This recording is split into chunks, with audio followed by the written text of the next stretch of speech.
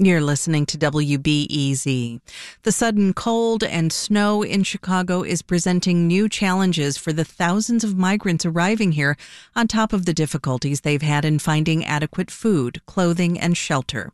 But as WBEZ's Michael Puente reports, many of the newly arriving migrants are trying to make the best of it. It doesn't snow in Venezuela, and usually it doesn't snow on Halloween in Chicago. But it did yesterday, and Amparo Suarez felt it. No estoy acostumbrada al frío. She says, I'm not used to the cold, but glory to the Lord, I have to get used to it. Suarez arrived in Chicago just 10 days ago, forced to board a bus after crossing the U.S.-Mexico border to seek asylum. Her 22-year-old son fled Venezuela with her. Once in the city, she was transported to the 4th District Chicago Police Station in the South Deering neighborhood on the east side. Yesterday was the coldest day of the season, with the first snow falling and blowing throughout the afternoon. I found Suarez sitting on a lawn chair near the entrance to the station, dressed in a puffy white coat. While finding food used to be her top priority, now it's finding anything that'll keep her warm. Necesitan más abrigos de esto para abrigarse para el frío. She says they need more coats to keep warm from the cold, hats and gloves for the children and for the elderly.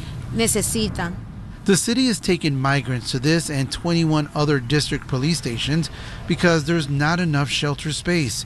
Currently, 12,000 migrants are housed in 24 shelters around the city, but another 2,800 are living on police station floors or in tents outside of them.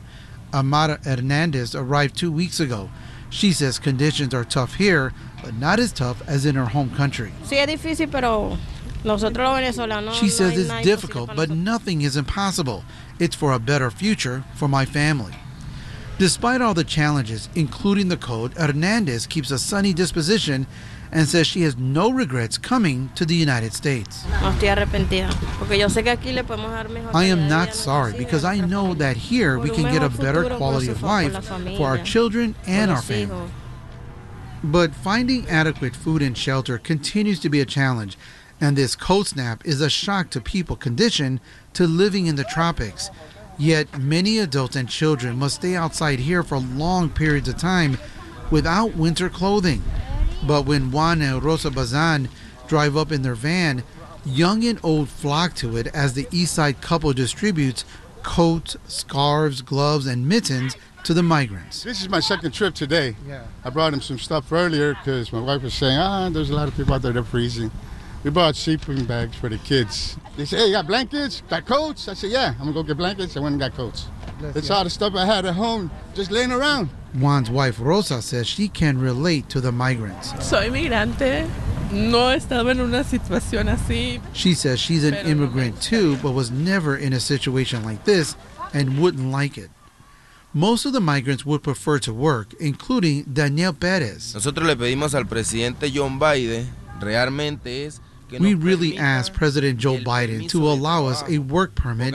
If you don't support us with the permit, you are wasting money. Perez arrived here 3 weeks ago. He shares a tent draped in tarps with his wife and 2 other people. But despite the hardships, he has nothing but praise for his new home. Qué lindo país, qué linda ciudad. Muchas cosas maravillosas que tiene. Nos gusta, nos encanta. He says, what a beautiful country, what a beautiful city. Many wonderful things it has. We like it, we love it. Nearly 20,000 migrants have arrived in Chicago since August of last year, straining resources and testing the resolve of a city that is now heading towards winter. And 3 more buses arrived yesterday. Michael Puente, WBEZ News.